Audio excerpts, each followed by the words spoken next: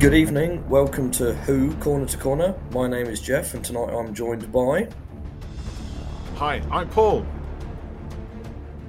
Me. That's that is the voice of youth. That is Freya, who has joined us on a few other podcasts. We did invite Freya on originally because we thought it would be interesting to have the voice of the new generation of Doctor Who fans taking part in our podcast. What we failed to realise was how sarcastic and how cutting they were going to be. Well, but nonetheless, we can deal with that. We're responsible adults most of the time. Some of it. Something like that. Anyway, yes. It is obviously a delight to have my daughter join us on this podcast. Yeah, that's what she's told you to say, isn't it? So we're here tonight to talk about episode 3 of Flux, which is Once Upon Time. Oh my goodness. So, last night, as anyone who follows us might have known, I was not able to watch the episode when it went out, or even close to when it went out, because you were doing something else, weren't you, Jeff? Yeah. Basically, you'd already booked something else to do when Doctor Who was on. I mean, yeah. I changed all my plans once I realised that there were certain clashes. I cancelled a few things, shifted my diary around a bit just to make sure that I was free. You said you might miss the final on Sunday nights. Exactly, that's it. I thought I might miss the final. I had something booked on what I then realised was going to be the final episode date of the final episode of Flux Chapter 6. So I cancelled it completely just to make sure that I'm here. Yeah, see that. But you went ahead, right? You just said, no, Doctor Who, mate, I don't mind. I'd already paid for it. I'll go see Spaceman instead. I was taking my wife to it, and I thought I better not turn around and say I can't go now. Yeah, that's a different thing, that is, mate. Yeah, don't mess there. So I turned off the notifications on Twitter. Good job. Because I didn't want to see things popping up, and you text me and you said, "Stay off the internet. Seriously, don't go on it." You said a few minutes later, so I thought, well, I'll switch off the notifications. Yeah. And then I started watching the episode about 11 when I got home. Wow, that was late. Yeah, and so I kind of missed everything when it was happening, when it was going out. But I think it's safe to say that it was a bit of a mind blower, wasn't it? It was definitely an interesting one. What you neglected to tell our dear listeners there was that I texted you in capital letters to not, under any circumstances, look at the internet until you've watched the episode. Do not. Big letters, big bold capitals, and everything, because it was astonishing. I mean, it wasn't it, Freya? Yeah. She's just yawning. It's getting a bit late for her, to be honest. You know, these kids these days, they don't have the stamina that we used to back in our day. We're talking about. But it was something. I mean, it was full of. Do you know what? I don't even know where to start talking about this episode. I think maybe. Start from the very beginning. Okay, do that. Yeah. Right, right. So it started with. Come on, Jeff. Pull it into some sort of focus for us, mate. It started with the resolution of the cliffhanger from last week, which was. Yes, it did. Swarm going to snap his fingers to channel all of the energy of time into Yaz and see if she could take it, when obviously she wouldn't be able to. Yes. So we started here with a really slow motion sequence, kind of voiced by the Doctor, showing sort of what her brain is working like all the time. Who's dangerous? Who's in trouble? How likely are my friends to die? Yeah, how do I get out? And all these things. So everything moving slow, but the thoughts racing at a million miles an hour. And she jumped onto one of the Maury the platforms, pedestals, to put herself into Yaz's position instead, and have all of the time energy channeled into her. Which just that moment there where everything's kind of slowed down. Did that remind you of any previous episode when the Doctor when we're suddenly made privy to the Doctor's thought processes? What about you, Freya? Remind you of anything? Do you not remember? There's a bit in 11th Hour like it. There you go. That's what I'm thinking Yeah. of. Yeah. When the camera, that was a whole sequence of still photos, wasn't it? It was, yeah. But it was the same kind of idea, though, wasn't it? You know, where we're suddenly taken into the Doctor's head and realise how fast thought processes go. Do you remember that? Yeah. Matt Smith, when he's the 11th Doctor, when he's first there and he's in the park and he sees Rory, he sees the phone, he sees the people in the phone box, he sees lack of ducks on the pond and all sorts of other things. All the stuff he's taken in one go. Yeah, the Doctor jumps into the onto the pedestal, doesn't she, and gets kind of all the energy of time going into it, and then so it started out, you know, quite exciting, and then it starts to go a bit bonkers after that, doesn't it? And she ends up sort of falling through the time energy, and is then greeted by the Maury. Is that how you pronounce them? I keep forgetting that. Yeah, Maury. And they're giant, three of them, and they reminded me a bit of like the Watcher from What If on the Marvel show. See, now you would say you say the Watcher, because I think your mental space is predisposed towards Marvel, quite significantly. I hope you don't mind me saying so. No. I think that's a fair, assessment of your preferences, if you like. Whereas I thought, personally, I thought Mentiads from the Pirate Planet. Mentiads. Honestly, Google them right now. If you never have seen Mentiads or Mentiads or whatever they are, phrase, Google it right away. Doctor Who, the Pirate Planet, the Planet of Pirates. It's not quite like that. But anyway, there were these like dudes in close. Yeah, you see, the 14-year-old's got it. She's got it right there. Mentiads. You know, they do look the same. They look very, very similar, which I thought was great. And then she says, like, and the Doctor's like, "Oh, hello, supersize," or something like that, isn't it? Because they're massive. They're massive Maori Mentiad things, you know, creatures of intelligence. Yeah. So they explain that. I didn't really know how to follow that. I'm just messing with you. So they explain that she's now sort of essentially it was the heart of all time, wasn't it? You know. Yeah, and this is where it starts getting. Okay, so we have on here we have quite a complex sequence. It's actually quite straightforward sequence of events. Can I just ask? But they're all kind of go on. Did you find this episode confusing? Yes. Freya did. Yeah, I didn't, because I take this kind of thing in my stride. I found it complex. I don't know about confusing. I thought the first 5 or 10 minutes, like, well, okay, what's going on here then? This is all very strange. But it's like again, it's like, I'm sure I've used the analogy before of like having a jigsaw box. It was a lot better because we watched it again just now. Because we had to. I was just like, we can't. I need to watch it again. And then as we watched it again and we knew what stuff was going to happen later, it became easier to understand. Yeah, it wasn't confusing. It was complex. Like you say, Paul, there was a lot going on. It's nice to work it out. Yeah, exactly. It is like having a puzzle box. It is like being, I'm going to return to my jigsaw analogy because I didn't get to finish it. But imagine you've got a jigsaw, right? And you're not even shown the cover on the box, right? And suddenly somebody throws a bunch of pieces at you. It's like that. It's just they're thrown, they're scattered, they're all over. And you sort of pick them up. And the first few ones you pick up, you've no idea what they represent, what they're a part of, where they go or anything. But you kind of tentatively place them. And then as it goes along, as you start to pull the pieces out, you start to see how they fit. Eventually, a picture forms. And then you start to see it. So I think, okay, so there's that bit there. There's this piece. Those two things connect. These three things now connect. And if I turn this bit on its head, if I turn it sideways or full on, that actually fits rather nicely into the middle bit there. That's how I sort of look at it. And I think also because what we have is we have 1, 2, 3, 4 characters. So we've got the Doctor, we've got Yaz, we've got Vinda, and we've got Dan.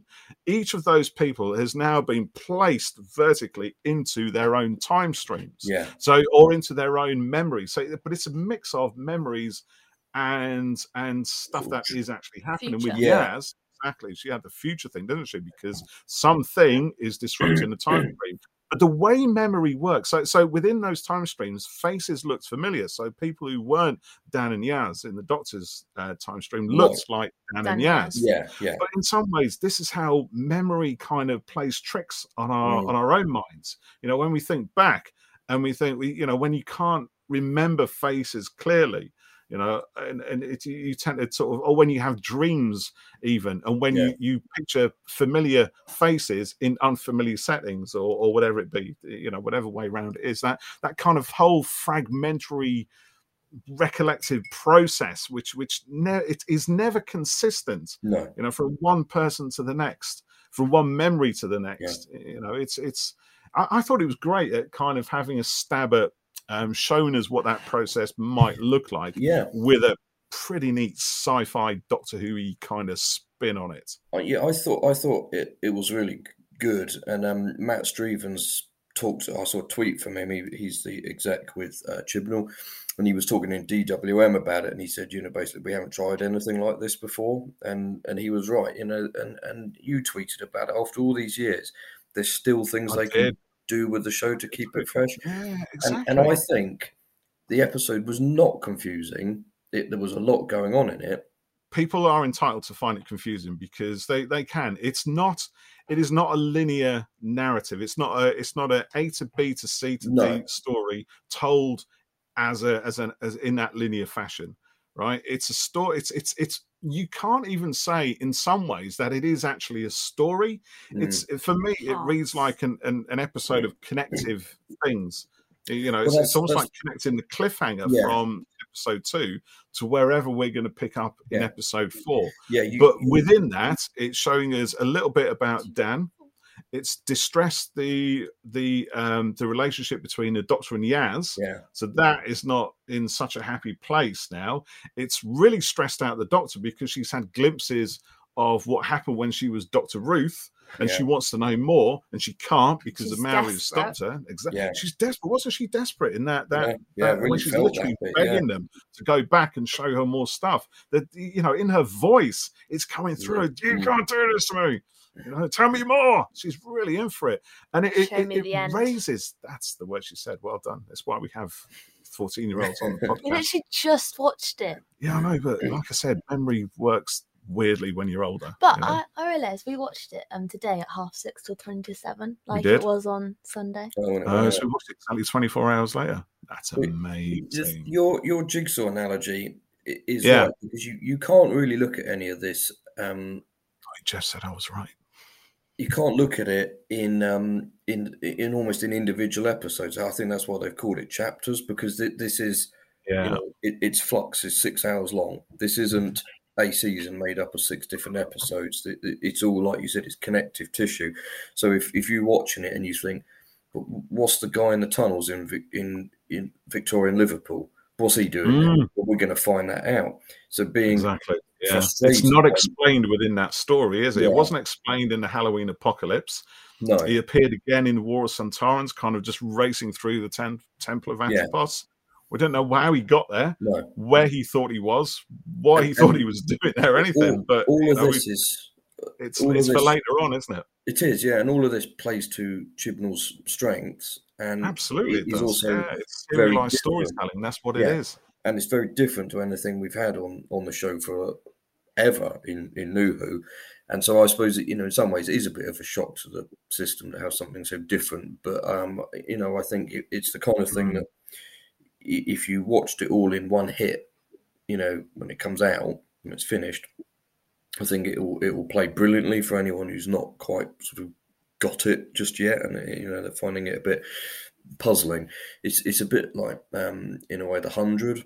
I don't know if you've ever watched it, but that show has always got tons going on it. And watching it week to week, it all moves in a linear fashion, but there's so much happening in it that when you watch it weekly, it can be hard to remember what's gone on 3 episodes ago and why that's happening, and blah blah blah. But when you watch it all in a condensed, binge, almost like when I've bought recent series on Blu-ray and watched it, you get it all a lot better because you're more concentrated and you're getting answers quicker and following it, in a better flow. So no, I don't think it was confusing or you know. But you thought it was a bit confusing. Yes. Yeah. Do you mean? Yeah. Why? I don't know. Confused. Was it difficult? Did you find it difficult to follow though?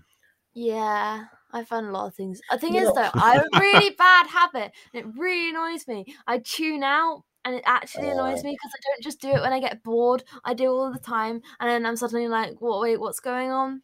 Yeah, this is starting. I find it very hard to concentrate for a whole hour. This is a post-millennial thing, completely. I think, isn't it? This is a Gen Z. This is becoming short attention spans. Yeah, it's becoming episodes of the show now where you can't zone out on it. You know, no, I don't think you can. Too much is happening. I think you enjoyed it though, right? Would it be fair to say you still enjoyed it? The second time enjoyed round was definitely better. I mean, I was confused at the beginning. I definitely understood it more. Why is Dan here now? Why has he got a division gun? And that's something that I've felt quite a bit in some Chibnall episodes. There's a bit of he's quite. I think it's a bit underappreciated, maybe the sort of mystery element of a lot of his stuff, where you don't. Yeah, agreed. In The Woman Who Fell to Earth, what are those electric square things that Ryan saw in the sky? What's that oniony looking ship plant thing or whatever it was? You know what I mean? You don't get the answers immediately, and I think obviously that kind of goes back to his crime sort of background, because in a way this is a whodunit. Exactly that. It is. You watch that format. Yeah, you watch. And when that doctor is going out of the time stream and she sees that lady and she's like, no, the flux isn't natural. It's not something that is made there. It was put there. It was used as a weapon against her. So it's not. That was as you were saying that. Yeah. No, it was the old lady, wasn't it? Oh, the white-haired one. Old lady. Yeah. So, well, if we go back a little bit, we jump forward a lot there. But then that's the nature of this episode. I think. I think we're probably going to be doing that a lot. Too much timey-wimey, wibbly wobbly stuff. Yeah, you had to say, didn't you? So we start following the main characters, don't we? We do, yeah. So you're not sure initially whether it's a sort of a dream or someone else's memory or their memory, and Dan's getting very confused about why is Passenger there, and after a little while he gets confused. Firstly, he's not confused at all, is he? Because he's got we see when he's got the two coffee cups, and he meets what's her name, Diane outside where she's coming out of. And he's like, they're having a little chit chat. That sort of thing. And we go from they're walking down the high street, and then literally within a frame, they're walking through a sort of ruined cathedral type thing without breaking stride, without breaking the flow of the conversation. Dan doesn't notice. Now we notice. He does. He says he lost his bearings. But after a little while, doesn't he? He stops. So he's still talking, talk, and then he stops, and it's like, and she's like, "You're right," and then they see the swarmy things, don't they? The blue things, and then suddenly it's daytime, and then it's nighttime. They're on the steps. She's then giving him giving him what for, and that was a nice scene. That was later on, wasn't it? No, she didn't have a go at him. She asked him why he wasn't married, and that's it. Yeah, it's later on when she pops out a Passenger that she has a go with him. Yeah. But now we understand the context for that. That's the thing. It's like these, even within the episode, these little setups are there. The relationship with Diane, which we haven't seen her since chapter 1. I don't think she was in chapter 2, was she? No. And she got snatched by angels. She had an angel. Claire. No. Diane went into the house, didn't she? She went into the house with a shiny light and everything. Yes. The big spooky weird house, which may have been a metaphor of, or may have been like Passenger. Oh my God, Passenger is like a flipping TARDIS, isn't he? Right? Yeah. Because they've got hundreds of thousands of people. Oh my God! Did you ever read? I just thought of it literally just now, ladies and gentlemen. Any Eighth Doctor fans out there remember Compassion, who was a TARDIS, a human form TARDIS, which is essentially what Passenger is, right? It must be the same sort of technology, mate. It's got to be, isn't it? Do you think that creepy house in black and white was something to do with him? What, Passenger? Yeah. I don't know. If he's turned into if that bit of Diane going into the house with the angel was like going into him. Right. No, Claire went into the house with the angels. Yeah. Or she was snatched from going. Me. Yeah, I'm confusing me now. Hold on. We need to watch it again. Claire went into the house. She was stalked by an angel. It nabbed her, right? Diane was waiting for Dan, right? And she thought she heard something, walked down the street a bit, saw this house, opened the door. There was like a big blazing light. We don't know what happened to her for that point. But now we know, exactly. Now we know she's in passenger. She's been nabbed by swarms of Zyor, placed in passenger. And as we heard them explain when they had the flashback to the Ruth Doctor bit, passenger contains hundreds of thousands of lives, people, hostages. And the Ruth Doctor, uses a passenger to smuggle the Maori into the temple of Atropos and defeat the Ravagers at the same time, right? So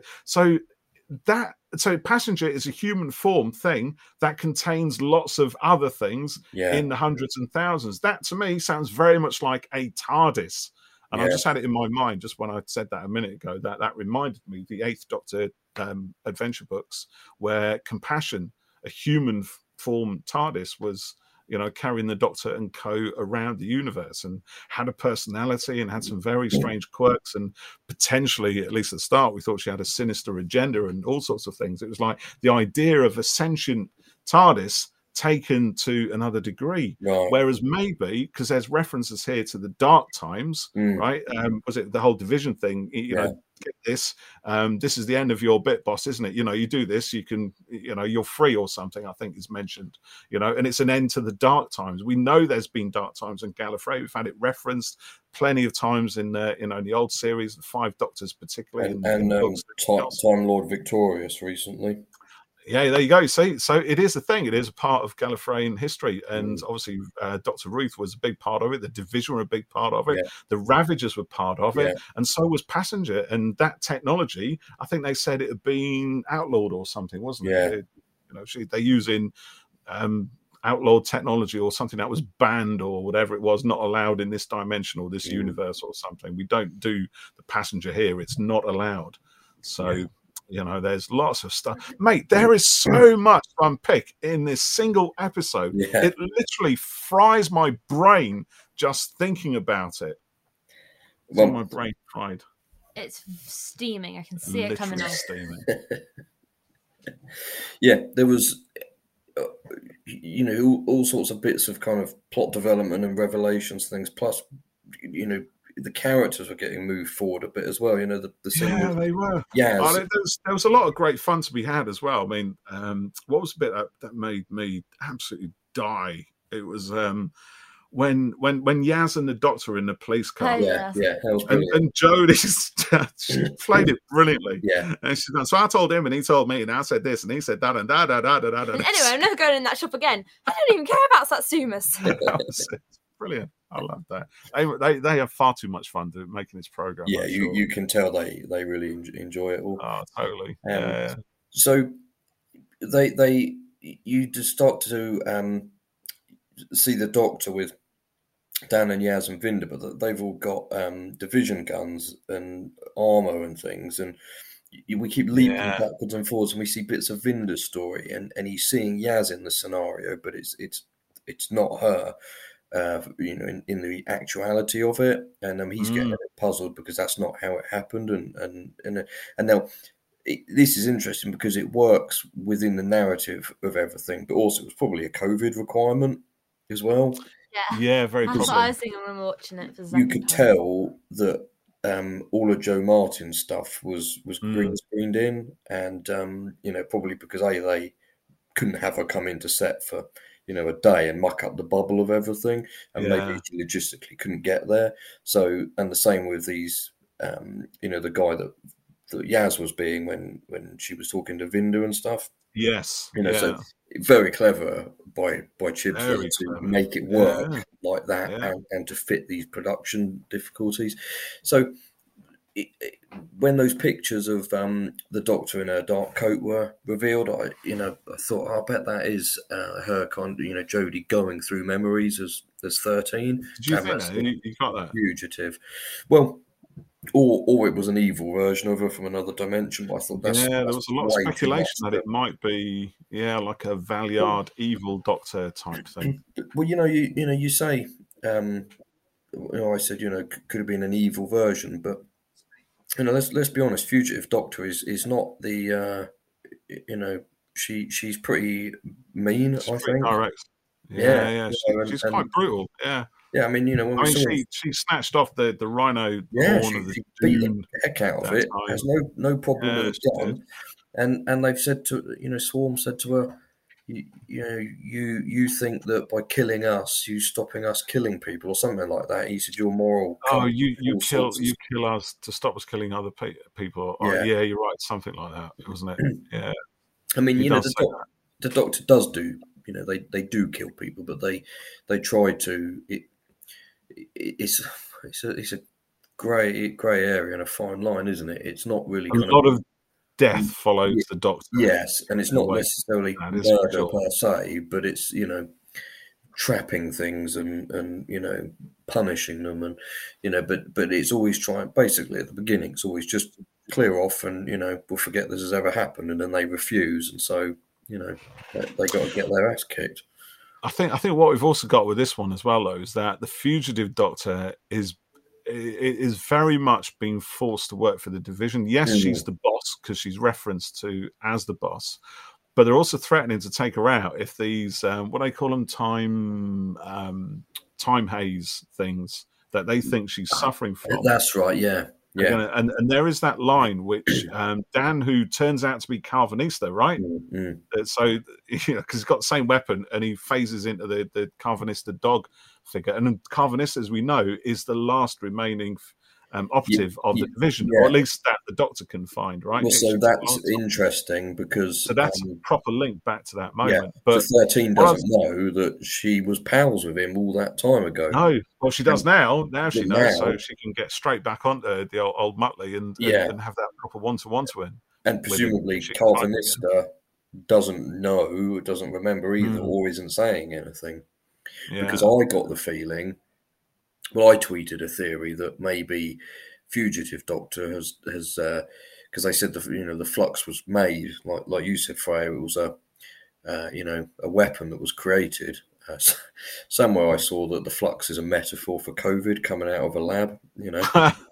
Who knows? But it said the Flux was released and created, and there was something that made me think. Well, the implication was that it came from the Fugitive Doctor doing something. Did you pick up on that, or have I just misinterpreted? I'm still confused. I don't think we have enough information, rather, to work out really what the Flux is properly. No. I think we're starting to get some kind of a weapon. Yeah. But was it like a weapon made by time against space, or was it the other way around? Because that was quite an interesting thing. Right, so we've had Daleks v Cybermen before, right? That was something Russell T Davies pulled together. Now we've got space versus time, which is quite an interesting. For me, it's a more interesting concept, actually. And I think the implication is here is that time always wins, which I suspect it probably does, because time's arrow shoots through everything. Everything breaks down. Entropy can't be reversed, and all that sort of stuff. It's you drop a glass on a glass, it smashes on the floor. It can't reassemble unless you wind back time. But nothing that we know of has the mastery to enable that to happen.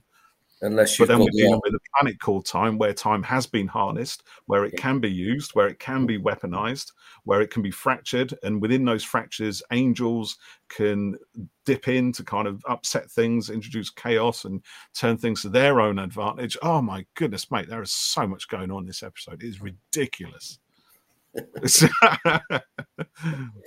Either Chibs either he's a mad genius and he's planned all of this out, or he's really lucky and it's all making it's all just making it all up.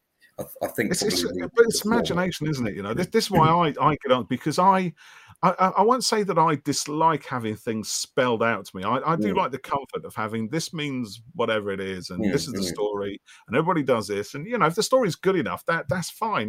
That's everyday type stuff, and it can either be good or bad. It could be plain, it could be boring, or it could be really exciting. But what is more exciting to me, as personally, is when they mix it up. I'm sure I've said either on this podcast or on our MCU podcast that one of my favorite ever pieces of television is A Singing Detective by Dennis Potter. In fact, pretty much any Dennis Potter work, but The Singing Detective particularly, because it is the refinement of a particular type of puzzle box narrative where people's memories that aren't reliable anyway in the first place are called upon within the narrative to provide the impetus for things to happen. Things that happen because I remember this, this thing that happened years ago, but actually it only happened in that way to one person. That same event from another person's perspective happened in a completely different way. And that's almost kind of, I think, where we're sort of treading here. And you've got things that are half remembered. You've got things that are actually experienced. You've got things that happened in the past affecting things that happen now and potentially in the future. But we don't know how those pieces all connect at first. And we won't until we get to some point much, much later in the story. This is that place where the puzzle box is all up in the air. We've had the ground, and we know there's an apocalypse. We know the Flux is a dangerous thing. We don't know what it is. We've had the Centaurans trying to get in on the act, trying to use it to their advantage to wage a war on time and do their sort of thing. And in the meantime, we've got the TARDIS sort of breaking itself apart, becoming something of a cubist or Isha, kind of nightmare sort of stuff. We got far too many. We got too much input. We don't at the moment know how to assemble all that into something that can fully make sense. We can see pieces of it that make piecemeal that's sense. The joy of it, I think. Definitely. They haven't done there's never been an arc this dense and layered on it. And I think I don't think it's an arc as such. Like you said, Jeff, it's one story told. That's the word. It's literally a story, and I think that's brilliant. I'm loving that. We don't know where it's going to go and what's going to happen, and who's to say that parts of this will finish by the end of Flux? Well, indeed, yeah. Chapter 6 might not be the end, might it? It might go on. We got the specials afterwards. 3 more to come. There's so much to talk about in this. I want to say that I think in Jodie's Doctor, Chibbs has given us a Doctor that's had more dramatic moments and more development and things to challenge and push them than any other Doctors had before. Would you agree with that? Yeah. Yeah, sure. Fraser, one of those moves today, aren't you? You're just like, sure, whatever. Yeah, I like it. Yeah. Just agree with me. So, this probably anyway. I found weird when they were in like the memory stuff. So like, Yaz wasn't really sure what was happening. She knew something was going wrong because she kept on seeing the Doctor change into the people she knows, and then the Doctor was coming back, and then the Doctor did end up explaining it to her. So she knows it through that. And Dan knows something is a bit off, but like the Doctor does come to him. Whereas with Finder, he's like, Yaz is there, but this isn't how Yaz is. Wait, this is a memory. He seems to figure it out a bit more than Dan and Yaz. Well, so he's like, he's not just. Yeah, he's used. Well, he's, I think, from the Division, and he's got, experience. Do you think Finder's from the Division? Yeah. Do you? What, unequivocally? Yeah. Do you think that as well? What's the Division? Oh my goodness. Oh, Freya.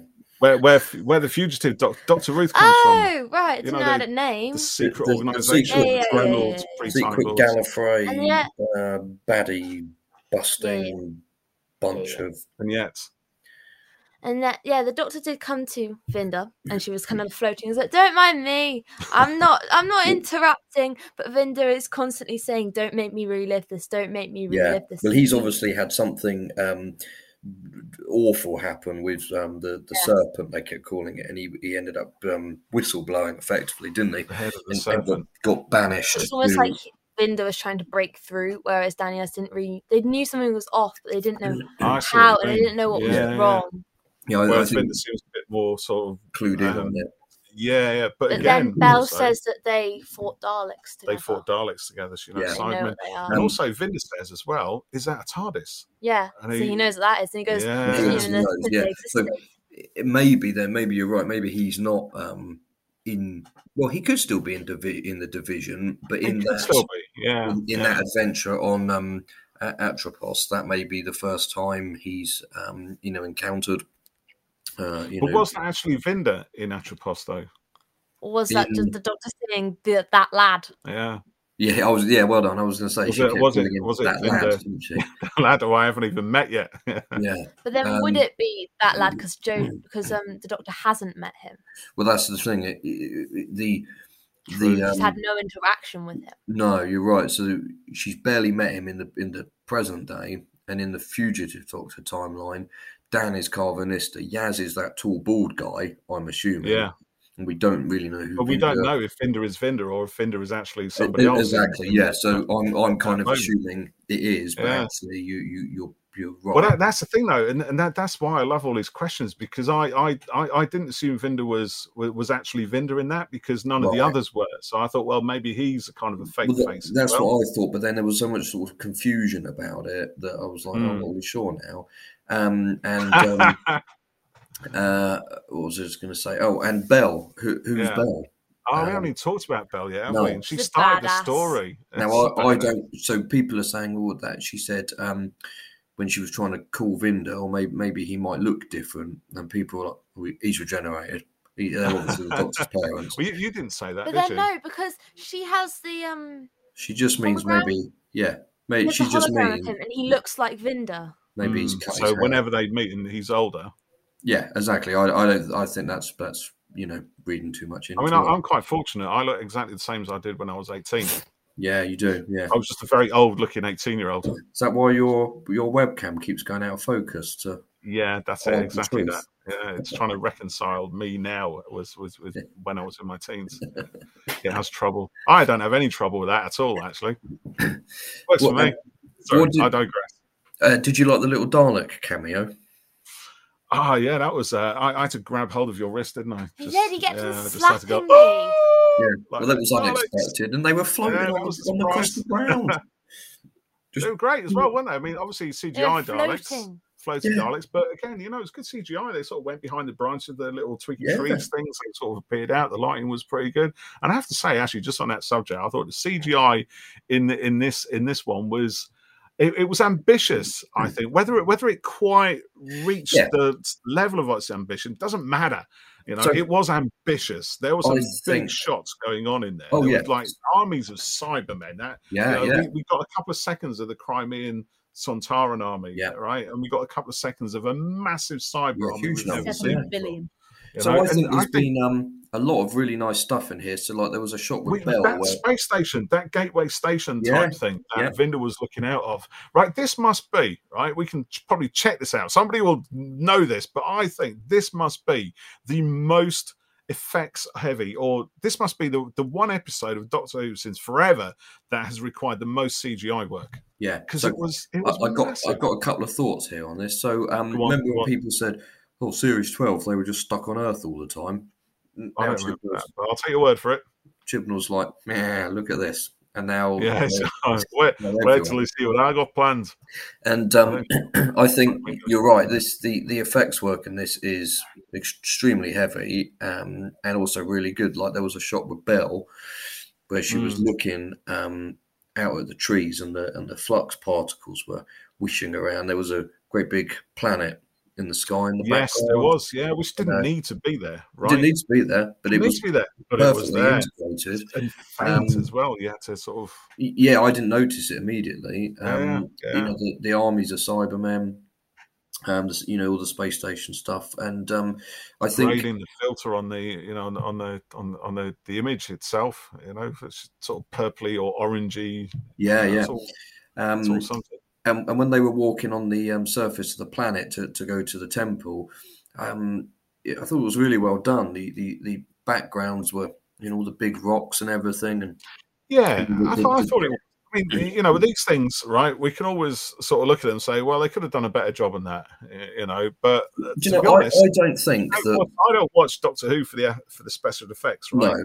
Because in the 70s, it was all cardboard toilet roll tubes and toothpaste and blokes with cigarettes hanging from their mouths, balancing stuff on strings. Yeah. If you can cope with that, you can cope with, you know, CGI that isn't quite at the standard of the latest Star Wars or Marvel film. But that's a fraction of the budget. Yeah, I don't think it's bad CGI. If you look at it's pretty darn good CGI. If you look at the planet and stuff, the design on it is great. The rendering and all of that, you know, artistry on it is brilliant. And yes, it's perhaps, you know, in some shots, particularly like the ones where the Doctor was falling through the sort of purpley blue time thing. It's obviously green screened, but it's so Doctor Who though, isn't it? But how else is it going to be done? Do you know what I mean? And like the background effects are well done, but it's just that it's trying to do something very ambitious with visual effects that a TV budget can't handle. Did a pretty darn job. What were you saying? I don't think even with the shots of the Doctor, like in the time stream when she's talking to the mirror and like in between all the switching of different people's memories and stuff, I don't think that needed to be good CGI. It looked fine. It wasn't bad CGI. Yeah, it was fun as well. It wasn't perfect, and it just fit the whole mood and tone of it. That it wasn't great. Yeah, I think you're right. It does what it needs to do narratively. And do you know what? I'd rather we had amazing looking alien planets than amazing vortex fluff or whatever. You know? And they've chosen to spend their money wisely. And also another thought I had watching it is, so we've got, you know, quite a lot of returning monsters. And I think narratively that's all justified and working really nicely, but it's probably also a budget thing and a COVID thing. They've already got the you know, so we can bring back Cybermen, and you know, and I don't think it's a bad thing because I'd rather we still got the costumes from last season in the box. And the Sontarans they redesigned it. I think the week they've redone them and Swarm and everything. And I must say, I really like the design on previous Swarm before the new one. Oh yeah, that's a point. Yeah, because it was old school Swarm, wasn't it? Yeah. You know, do you remember when he was in the Halloween Apocalypse and he was tied to the big stage? He looked different before his renewal. He's more kind of old and sort of jaggedy, bony, bony, and then in the new one he's more kind of crystalline and sleek. I liked him when he's like Dan Lewis. Yeah. I have something of yours. He plays it brilliantly. Yeah, both of them, Azure and Swarm, they're just fabulous. Yeah, the design on them is brilliant. So it's everything. It's the way they move, the way they talk and just command the stage they're on. Yeah, they're clearly having a great time with it as well. All of it. Yeah, I love them. I think Jodie. Well, I think everyone's doing a great job, but particularly in this episode, you know, she was on fire. I mean, she was on fire. Lots of little things like when she was being fugitive Doctor, the way she walked was different. She had a bit of a swagger. Yeah, I saw that her talking about that on video today, and held herself upright, had a little bit of swagger going on, and then like you guys mentioned earlier, when she was saying, tell me more, she's absolutely desperate to know who she is, what's happened, and this goes back to what I was saying that obviously with the other Doctors, this isn't a criticism, but I think it's I'm loving seeing this much kind of dramatic stuff going on, because Gallifrey blowing up happened before we saw 9, and it was an event that kind of it informed the Doctor, 9 and 10 particularly, but it didn't happen to them on screen, and it wasn't really until the Day of the Doctor that there was any real kind of dealing with it in a way. Good point. And in the past seasons, the Doctor is largely the same at the beginning and the end, and there's bits. I always remember the bit with the Doctor's daughter, where the Doctor's holding the gun and he's contemplating shooting the guy, and it's a really strong moment. Like the end of Waters of Mars and stuff. But it's just, do you know what I mean? It's quite brief moments that don't have any kind of lasting impact, particularly. Whereas all of this timeless child stuff is, shaping the whole character. And if you think about it, and if you think about it from the Doctor's point of view, it must be really horrible and almost like torturous. I don't even know if that's a word, but is it fun? It is and now. It's like, just to not know that much about your past, to have this massive gap. Like, even though she's really old, not going to remember everything, but to have such a big gap that you didn't even know existed, like, I don't know, a couple of years ago or however long ago it was, I don't remember. And to not know about it and to only have just found out about it and to suddenly get a glimpse into it, and you'll want to know more, you'll crave to know more. Yeah, and particularly when the stuff is not necessarily in line with how the Doctor wants to be. Yeah, it doesn't fit the narrative, so she knows something.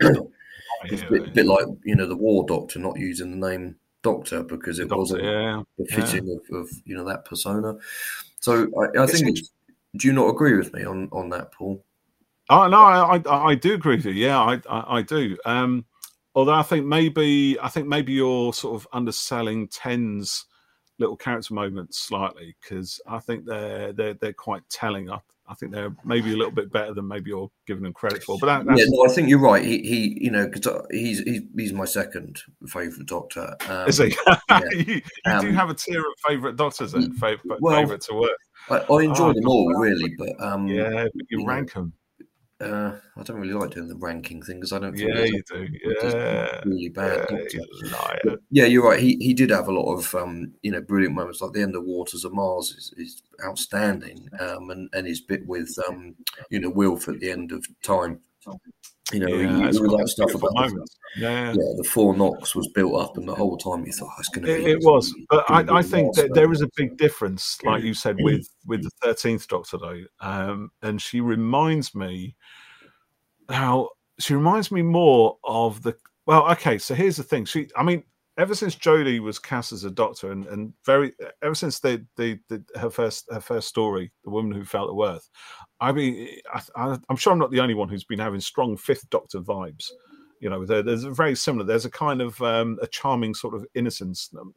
Not innocence is the wrong word. For 13th Doctor, she starts off in The Woman Who Felt the Worth as somebody who wants to have friends, which is actually in a lot of ways quite undoctorish. The Doctor is a bit of a Lone Ranger to a lot of ways, or at least would like people to think he is. Certainly the 12th Doctor is a bit of a Lone Ranger, right? I can't be with anybody, get out my way, get my face, and all that sort of thing. Whereas the 13th Doctor is almost a complete antithesis of that. She wants to have friends. She wants to show that she has compassion, right? That was one of the first things. Exactly. It's one of the first things I was saying. She wants to be, she's just a traveller. That's how she describes herself to Graham and Yaz and Ryan. She's just a traveller. That's all she wants to be. She wants to start afresh. She's being renewed. Just all that baggage, it's gone. I'm just me. I'm just a traveller. A mad woman in a box. And you want to come with me? Yeah, okay. We have some times. You're going to change, but it's going to be a lot of fun. And for the whole of Series 11, it pretty much is. So we get those little knocks. They're not massive, but there are little knocks to a character. The first time the timeless child is mentioned. The time when she goes into the desolation, isn't it? With the that's it. That's thing. The Ghost Monument. And when it takes you away, there's that little pocket universe. Can't remember what it's called, but there's all that. And then in season 12, her world gets absolutely rocked, but she tries to continue, right? And then suddenly, Ryan and Graham decide they're not going to stick around now. They've kind of completed their journeys. They're doing their own thing. And then now suddenly in 13, we haven't her character ripped to pieces. The Master effectively destroyed her, or at least attempted to destroy her. He thought the whole timeless child revelation was going to destroy her. She didn't. It actually made her stronger. But nonetheless, he threw something into her world that absolutely rocked it, like Freya said, to the very core. It was torturing her, not knowing what this gap was. The fact it even existed. To think that there were so many other Doctors before the first time she could remember being a Doctor. That's not right. That's like suddenly I don't know what that's like, but it's. Well, you're right, Freya. So what a shocker. Shocker. torturous. Yeah, shocking, word torturous. Shocking, torturous. But it is, isn't it? And I do think that. But now, I'm sorry, I just remembered where I was actually going with this. Right. So now we get scenes in this episode, right, where she's snapping at Yaz, where, like you guys said, she's desperate, right, to find out more, to have more of these snapshots of this life that she can't remember, so she can try and fit it into a narrative and come to terms with it and figure out who the hell it really is and where she comes from. And we started this series with a really nice banter between the Doctor and Yaz.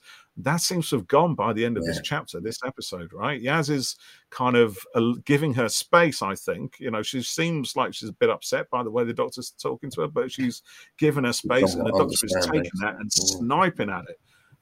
So there's, and I love that. I love the sort of conflict between them. And going back to the Fifth Doctor thing, the Fifth Doctor was always grumpy with his companions. Always spent the whole time, every episode, thinking almost like, we never. Why am I saddled with these losers? You never knew if he was really friendly with them, and exactly. But he was a very compassionate Doctor, nonetheless, right? So with the Fifth Doctor, it was almost like he was put in the front of being snappy and everything else and impatient, and actually he secretly cared. He did for Adric and Tegan and Turlo and Nyssa and the others, and actually he did, because the death of Adric affected him massively throughout the whole rest of that whole thing. And even when you look at the Cyberman encounters, the 12th Doctor loses Bill ends up as a Cyberman. She has a which 13 references, and 13 in Villa Diodati again. She is not going to lose anybody to the Cyberman, and that passion, that energy, that hurt and that pain comes right out in 13's voice in that moment, that scene, and it's absolutely chilling. And Jodie plays those scenes so brilliantly. She can switch from being light and funny and ridiculous to as dark as Tennant on his darkest days, even more so.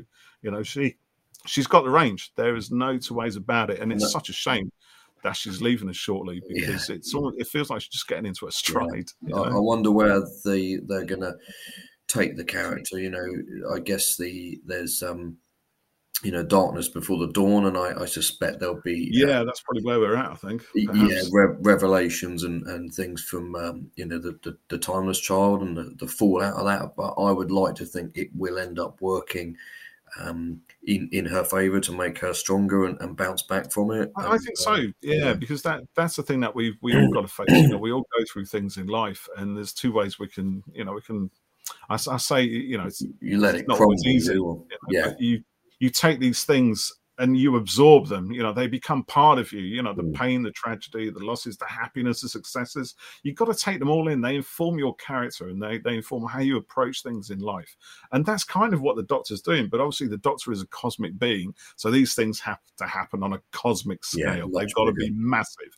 The universe itself, reality itself, has to be the thing that's at stake. And I'll tell you what, for me, this feels, all right, yes, it's sci-fi fantasy, it's all made up and everything else, but it has a much more, or it feels to me more grounded and more realistic, in quotations, than something like, and I'm sorry, I know I'm going to upset a lot of people here, but, Journey's End, the reality bomb, Davros and, that whole thing, which I love. I love that story. You love everything. I do. It's Doctor Who, I love it all, really, right? But this felt like a bigger threat. This is a Legopolis-style threat, literally. The universe, there is a credible way for something to end the universe now. It's all made up, but it feels. Yeah, well, that's the thing. But within it, you can believe it all, and yes, it does. There is a real threat to it, and I think the Flux itself and Swarm and Azura, they are, horrible characters. They are genuinely nasty and scary. Now I'm aware of the length that we've been chatting for. Oh, we knew this was going to be a long one. We did, big episode. Well, I'm not quite finished yet, but we do have some comments to get to in a minute. So, all throughout the episode, and we've seen them previously, the angels have been sort of stalking Yaz, and I quite enjoyed her smacking one on the head with a PlayStation or whatever it was. But then one of them's gotten into the TARDIS at the end. Taken over. Now, what a cliffhanger again. What's it doing there? And how did it get there? And the image of an angel is an angel, Yeah. And I can see something. Whatever you do, don't blink. No, but like when you get a shot of an angel, I don't know if it's just me, but seriously, I don't blink. You don't blink? No. You can't freak out? Because I want to know. Oh, right. First I did it because I wanted to see how hard it would be, because everyone seems to fail. And I'm like, it can't be that hard. To not blink? To not blink. It is hard when you So I do it every time an angel comes, and now it's just got to habit. It's got a habit that you don't blink. That's a good defense mechanism. Mm. But did it also? I've got to tell you this as well, Jeff. Right? So because you know your mum, she turned my issue of DWM, Doctor Who magazine, around on its. She oh yeah. So, Frey's mum, my lovely wife, right? She saw my Doctor Who magazine face up in just on the table in our bedroom, and she's like, oh, I can't be looking at that. She turned it over. Yeah, there's Jenny instead on the back. And my sister, she's like literally watched one Doctor Who episode, and she watched it in school, and it was an Blink, angel one. Yeah. It was and she's so scared of them. Freaks. She can't watch Doctor Who as a result of that. No. Really. I explained about the angels to my son, and when this one's DWM came, and he saw the picture of the angel on the front, he said, "Oh look," and he was staring at it. I caught him staring at it, and I said, "Oh look, here you go." I said, look at it, and I held it up, and I said, "Don't blink," and he eventually blinked. I bashed him in the face. You moved it closer. Bastard. That's just rude. There was it'll probably still be there, but I was on Snapchat a couple of weeks ago, and they had a filter, and it was a yes, I saw that. Don't blink one. I did it with you. Did you do it with me? Yeah. I don't remember that. Yeah, I did. I must have failed it. You did it really well. You passed it completely. I do remember it. Yeah. So following that cliffhanger, I'm kind of expecting next week's episode to be quite horror film style. It looks, from the trailer, it looks fabulous. It's what is it, set in the 60s? I think it's got a real. Yeah. What was that? There was one missing, isn't there? In the 11th Doctor, I think. Was it Hyde? Yes, Hyde, which happened in the 70s. Yeah, the ghosty house. Yeah. This seems to have quite a similar sort of feel to it, at least from the trailer. Anyway, we'll find out, won't we? Next week.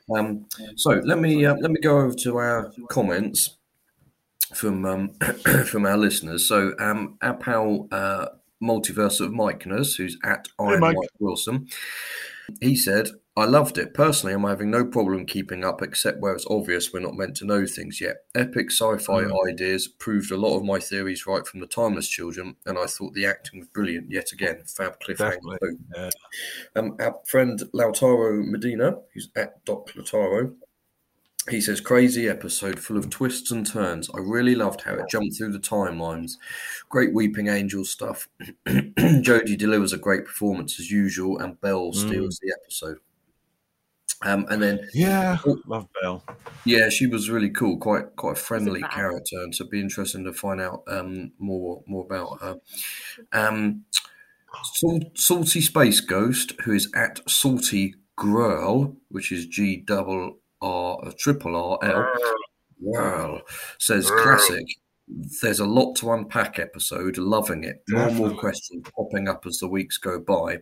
I agree that Belle is iconic, and the most iconic scene was Jodie falling through the time storm. Yes, it was cheesy, but it was time-honoured cheese. That's what you were saying. Proper cheese. Good cheese. That's it. And Salty Space Ghost has put a GIF of Jodie falling against Tom Baker falling into blackness. There you go, from Planet of Evil. Yeah. Fluxing Woman in a TARDIS, who's at Jodie's TARDIS 13, says, "Absolutely amazing look into the Doctor's past with the Division. Great to see Joe Martin again. The supporting characters are brilliant, and I can't wait to see where the story takes us."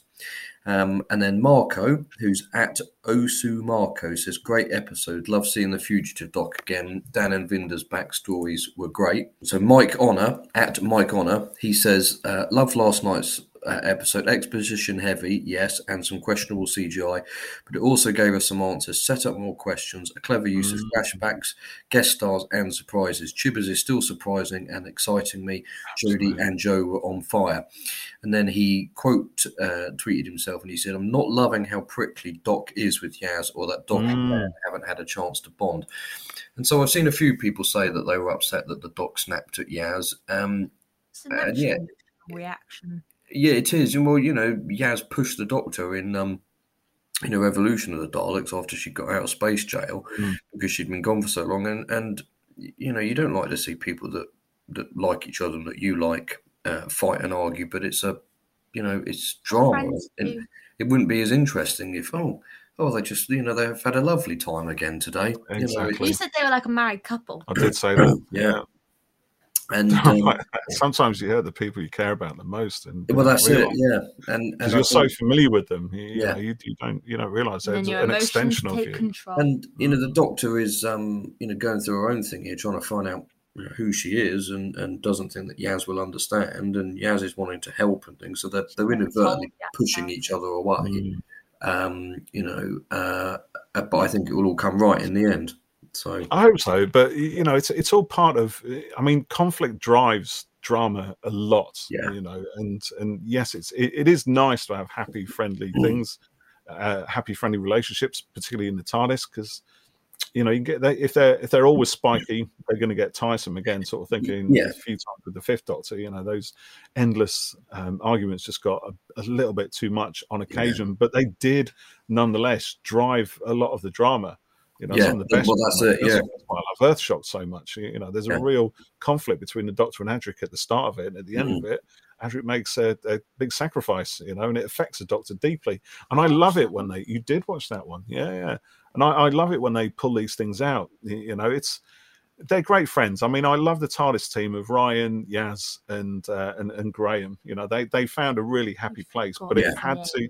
I didn't forget his name. I'm just a little bit slow, but it had to change. And what changed was that Yaz and the Doctor became closer. We saw that at the start of Chapter 1.